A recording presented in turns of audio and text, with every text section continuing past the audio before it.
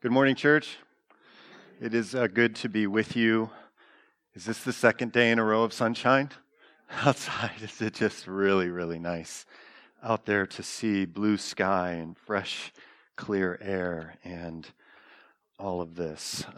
Really, really good. And good to be with you 1 week away, and I missed you, and it's good to be back with you. There's certain rhythms that we have, and you kind of forget about some of those rhythms. Obviously, there's a rhythm of gathering every Sunday morning. I haven't forgot about that.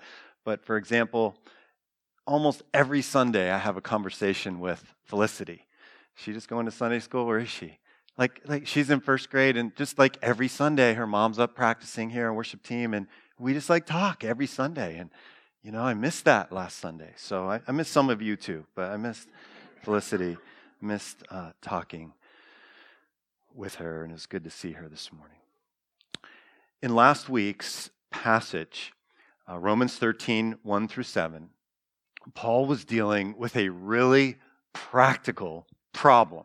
If we go back to the first century, and we go back to these few house churches at that time, no cathedrals, no buildings like this, a few churches, few congregations that met in homes, few churches that met in homes, and they had a problem. And one of the problems that they had that Paul was addressing in last week's text was they really did not want to pay taxes, especially to this immoral and overbearing government. I mean, who could relate to that, right? So Paul addresses that issue. And maybe to their surprise, he addresses it with really strong language. And to summarize, not only does he say you need to pay your taxes to this overbearing government, but God has established this government. Indeed, God has established all governments. And you need to submit to that government. You could summarize last week's unit by saying, make sure you have no debt whatsoever to the state, to the government, to the Roman Empire. Then, what Paul does as he transitions to this week's unit of Scripture, he takes this idea of having no debt to approach this idea of one never-ending debt that Christ followers have. In the very best possible terms, you and I, as Christ followers, have a debt that we are never going to lose. And so he links this, hey, have no debt before the Roman authorities, to this idea of there's one debt you're never going to get away from. And this one never-ending debt is to love one another. In the best possible way, this is a debt that you and I have that never ends. And so I want to begin today, like I do sometimes with a sermon, in giving you the conclusion, the two concluding summary statements. Then we're going to go through the sermon, and I'm going to preach the sermon. But here are the two concluding statements. Number one, you will never be in a position to say, I no longer need to love others. That is what is described as the never-ending debt in today's passage of Scripture, which we're going to look at in just a moment. You're never going to be in this position to say, I'm done. It is a forever position, a forever debt, if you will, to use the language of Romans 13, that you and I have to love one another. It is a beautiful debt. It is a debt in the very best possible meaning of that word. And then second summary statement before I preach the sermon. You guys okay with that, with me giving you the summary statements before we preach it?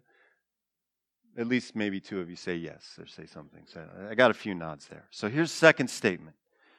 God will never stop supplying the grace you need to love others. There is a debt that remains to love one another, and God will supply the grace that you need to love others. That is what this text we're about to look at is all about one never-ending debt. Well, let's get into today's passage and take a look at verse 8. Let me read verse 8 to you again. It was just read, but let me read it again. I'm reading now from the NIV. It says in verse 8, "Let no debt remain outstanding, except the continuing debt to love one another. For he who loves his fellow man, or he who loves one another, has fulfilled the law, has fulfilled the Torah, has fulfilled the Old Testament scriptures," which he's about to quote a few of the commandments of the Torah in just a moment. You want to fulfill the law, you love one another. So that's verse 8. Now I want to take some time and talk about the very first phrase in verse 8, which in the NIV says, "Let no debt remain outstanding," which is a very good translation. It's somewhat of an interpretive translation. It's somewhat of a translation that says, what does this mean? And let's convey this meaning to the reader rather than a more literal or grammatical translation that says, what are the words here? And let's just give them these words and they figure it out on their own.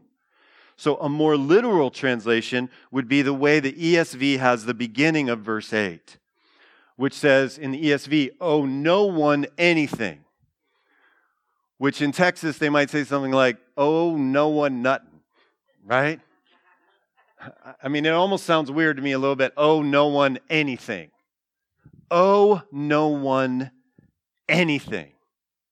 Now I'm going to spend a little bit time on this first phrase of verse 8 because of my own history and my own experience with this.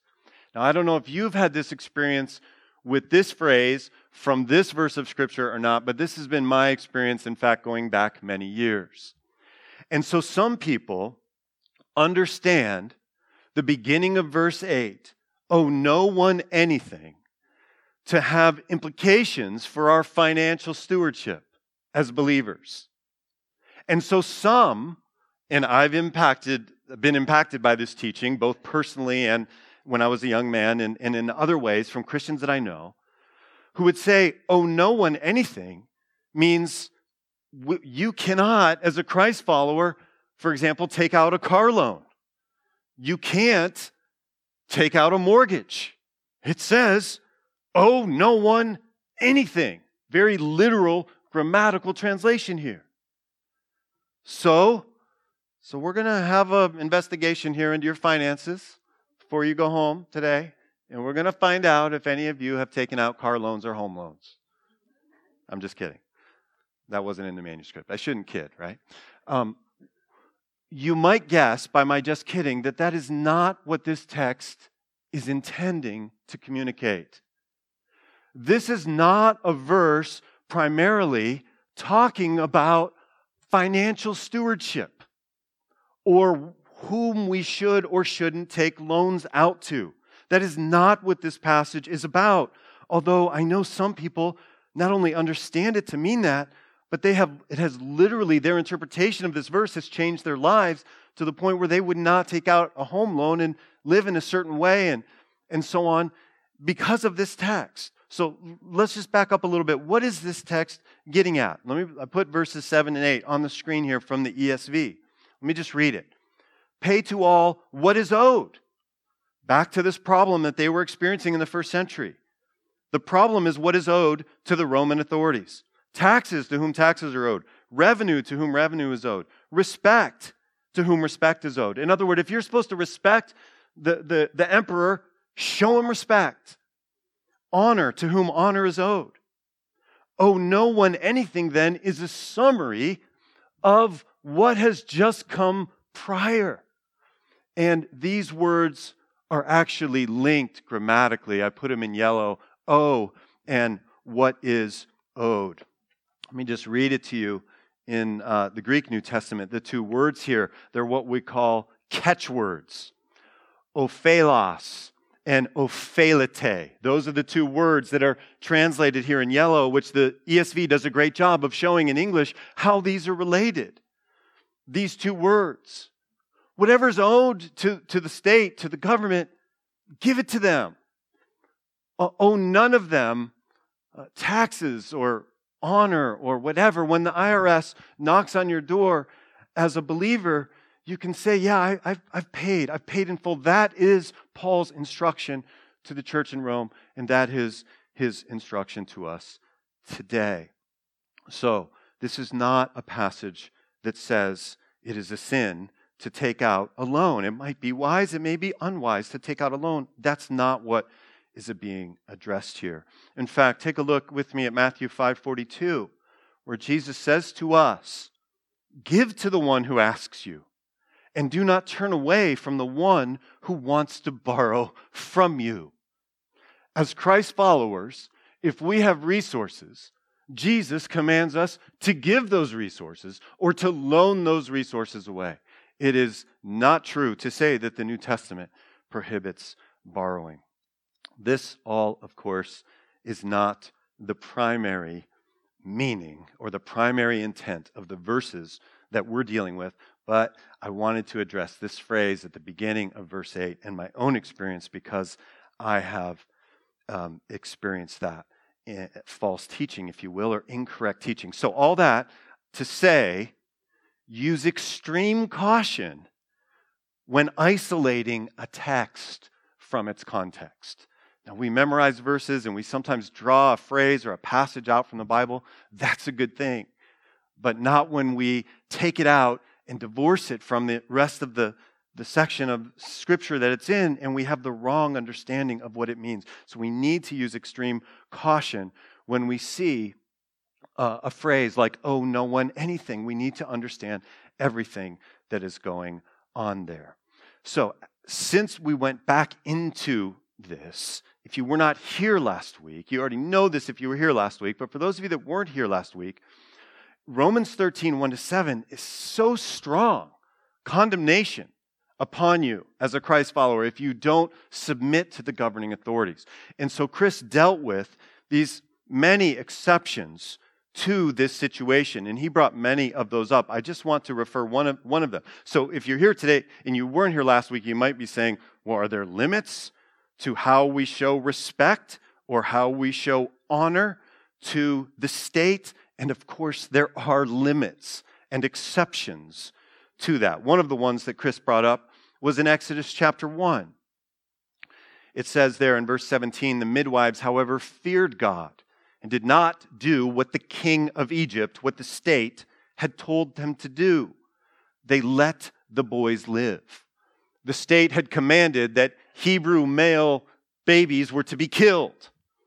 And so there's a conflict that arises between with what God says and with what the state says. And when there is a conflict between with what God says and with what the state says, we follow the Lord. When a civil authority commands what God forbids, God is obeyed. The state is regarded.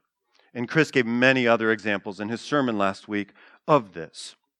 John Stott writes this. He says, "The principle is clear. We are to submit right up to the point where obedience to the state would entail disobedience to God." The examples we have in Scripture, the exceptions, are examples where you cannot obey God and the state. When that is the situation, we obey God. Maybe one of the clearest examples of this is in Acts chapter 4, which isn't to a civil authority, but to a religious authority, the Sanhedrin. Then the Sanhedrin, the Jewish religious authority that worked under Rome, called them in again, Peter and John, and commanded them not to speak or teach at all in the name of Jesus. But Peter and John replied, "Judge for yourself whether it is right in God's sight to obey you rather than God." No, they are going to obey God, and they are going to teach in the name of Jesus, and they are going to proclaim the gospel. It doesn't matter what the state says when it's very clear what the Scriptures say to us. So use extreme caution when isolating a text from a context. That's related to the financial stewardship issue, which is often brought into this text that doesn't really belong to this text. We want to look at others. And then also, we need to recognize in this very strong passage, Romans 13, 1-7, that there are exceptions to submitting to the state, and we see those in Scripture as well. Let's get now to the main emphasis of today's unit of Scripture. Very short, verses 8 through 10. And that is this one debt that remains outstanding to love one another. So this is the contrast that's made. Back to verse 8. Let no debt remain outstanding except the continuing debt to love one another. For he who loves his fellow man has fulfilled the law. This is a large part of how God has called us to live. What he has called us to be as Christ followers are lovers of one another, something that doesn't end in us. Take a look at John chapter 13. Jesus says this there. He's talking to the 12. He says, a new command I give you. Love one another. As I have loved you, so you must love one another. By this, all men will know that you are my disciples if you love one another. This is a radical new teaching that Jesus is giving. As we think of this teaching, we might ask the question, well, in what way is this new, loving one another? In just a few verses here, he quotes Leviticus 19 and loving our neighbor as ourselves. This doesn't seem like a new command. So the careful reader of John 13 is going to ask the question, well, in what way is this command new? What Jesus is saying in John 13, which is related to what is going on in Romans 13 and verse 8. And the way that it is a new command, the way in which this is a new command, I've highlighted in yellow here, is the way that Jesus has loved the 12.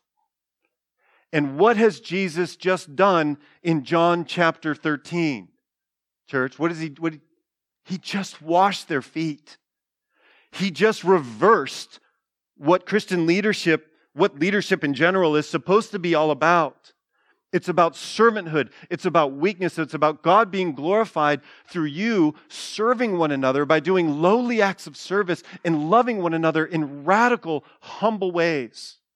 As I have loved you is referring both to lowly acts of service like foot washing in the first century and also about what the foot washing is pointing to, about what Jesus is about to do, which is die on a cross. This is the kind of love we are called to have for one another. This is the one debt that remains. In the best possible way we can talk about a debt remaining is to love one another in these ways, the kind of love where we would be willing to lay our lives down for someone else, where we are willing to do nasty, dirty jobs. This is the new command I give you. This is what Christian leadership, what Christian life is all about. This is the one debt that remains. Let no debt remain outstanding except the continuing debt to love one another. This fulfills the law. Look with me at 1 John 4:8. It says, whoever does not love does not know God, because God is love. God is love. May you've heard this before, you've read this before, may this hit you afresh today. God is love, and He has made us to follow Him. He has made us like Him. He has made us in His image. He has made us to be lovers, and He's made us to be lovers in special ways where we're willing to lay down our lives for each other and do dirty jobs for each other and serve each other so that the world will see Christ in us. That is the one debt that remains. Genesis 1:27 says, so God created man in His own image. In the image of God, He created him, male and female. He created them. He created us in His image. We, His image bearers, have been given the ability to love in extraordinary ways by His grace and by His Spirit. And this is what He is calling us to today in Romans 13, 8 through 10. One never-ending debt. Christ followers are a never-ending cascade of love to one another. A never-ending cascade. I was able to get out on a mountain bike ride yesterday, and the waterfalls are cascading in all sorts of places where they have been dry, and the water is flowing, and it is just beautiful. Anybody seen these creeks, seen the waterfalls? Have you been outside? Anybody? Just me. A few of you have. We have all these seasonal streams and seasonal waterfalls, and they are cascading now. And what Romans 13 is saying is that we are to never stop cascading. When you feel like I can't love him or her or them anymore, God wants to supply you with his strength so that you can continue to love in extraordinary ways and for the cascade of love to flow from you to others so that people will see the beauty of our Father in heaven and our Lord and Savior and glorify him. It's not only within the church, of course, that we are to love one another, but jump your eyes down to verse 9 in Romans 13. At the end of verse 9, it says, love your neighbor as yourself, quoting Leviticus 19. And we know from Jesus teaching the parable of the Good Samaritan that our neighbor is anyone who is in need, especially someone proximate to us who is in need. That is our neighbor. So we are called not only to love one another as believers, but to love anyone, believer, unbeliever, whoever they are, for the sake of the gospel, to love our neighbors as ourselves. And so God is calling you to do this no matter what your daily life is like. If you're retired and you have literal neighbors, you're called to love them. If you're working, as you go about your job, you have a job to do at your job, and I hope you do that well, but you have something more important than your job to do at your job, and that is to love those around you as a Christian witness, to love those neighbors at work. For almost 30 years now, my wife has been loving her patients and their parents. I've been praying for her for almost 30 years to love, for her, by God's grace, to love her patients and their parents. Some of her patients are really little, like you could lay them down here on the pulpit. And recently, many of them have been sick and have had fevers, have had COVID, babies with COVID, with fevers, who won't eat. And so you have mothers and fathers who are stressed out, who are weeping, who are in her office. Now, it's important that she practices good medicine, helps that baby be restored to health. But what's even more important than that, from an eternal perspective, from a biblical perspective, is that she loves those patients and parents. As a Christian witness, that is even more important. So that is what I have been praying for her as she interacts with her patients and her parents. So whatever you might be doing, teaching, you own a business, whatever it is, you have a job to do there. But you have a greater job to love those around you as you love yourself as a witness for the Lord Jesus Christ. That is the one debt that remains that we will never get away from, we will never lose. So I could put a whole bunch of definitions on the screen about love. By this point, we might want to be asking, well, what does love look like? What actually is love? It's one of these things that is difficult to define. You know where I'm about to read, many of you. I've just flipped ahead a few pages here. Would you just listen to this and pray for the Lord to give you a beautiful and longing heart to love your neighbors to love those within the church, to love those in your small group, to love those discipleship partners that you have, to love everyone endlessly, the one remaining debt that you have. So listen to this. If I speak in the tongues of men and of angels, but have not love, I am only a resounding gong or clanging cymbal. If I have the gift of prophecy and can fathom all mysteries and all knowledge, and if I have a faith that can move mountains, but have not love, I am nothing. I am nothing. If I give all I possess to the poor and surrender my body to the flames, but have not love, I gain nothing. Love is patient. Love is kind. It does not envy. It does not boast. It is not proud. It is not rude. It is not self-seeking. It is not easily angered. It keeps no record of wrongs. Love does not delight in evil, but rejoices with the truth. It always protects, always trusts, always hopes, always perseveres. Love never fails. 1 Corinthians 13, of course, goes on. I would encourage you today, if you're not busy reading other passages, to read 1 Corinthians 13 and pray over that. And pray over this one debt that never ends.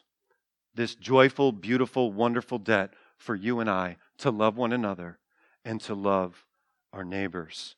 Christ followers are a never-ending cascade of love to one another. Final couple verses here. Let's look at them together, 9 and 10, and we'll be done here in just a few moments. So verse 9, the commandments.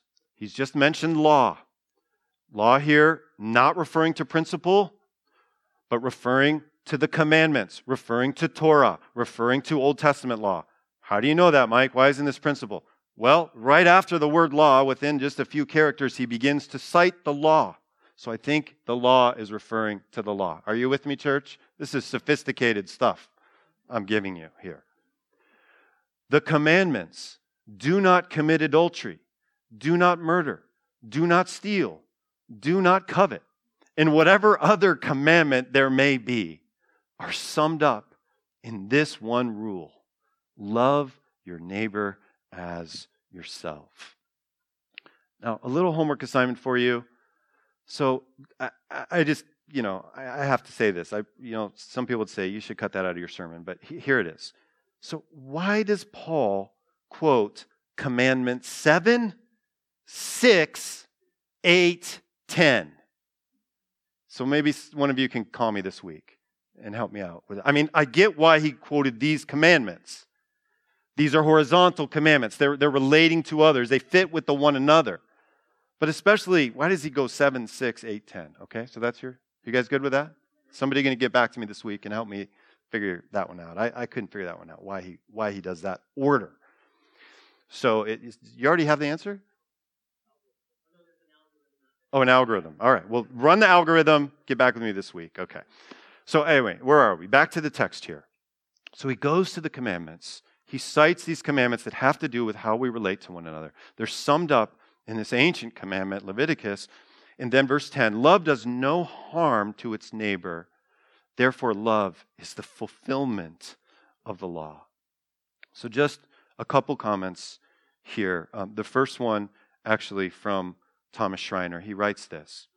He says, if one begins to focus on the commands and loses sight of love, then rigidity and legalism are sure to follow. And so we have two errors here. One is to err on the side of following the commandments and missing out on love. The other error is to focus on what is called love, but is really a false love, a sentimental love that our progressive, liberal, California, secular culture, which is worse than I was just discouraged to hear, encouraged but discouraged by Carissa's comments about how unreached our nation is. But our state is particularly unreached with the gospel.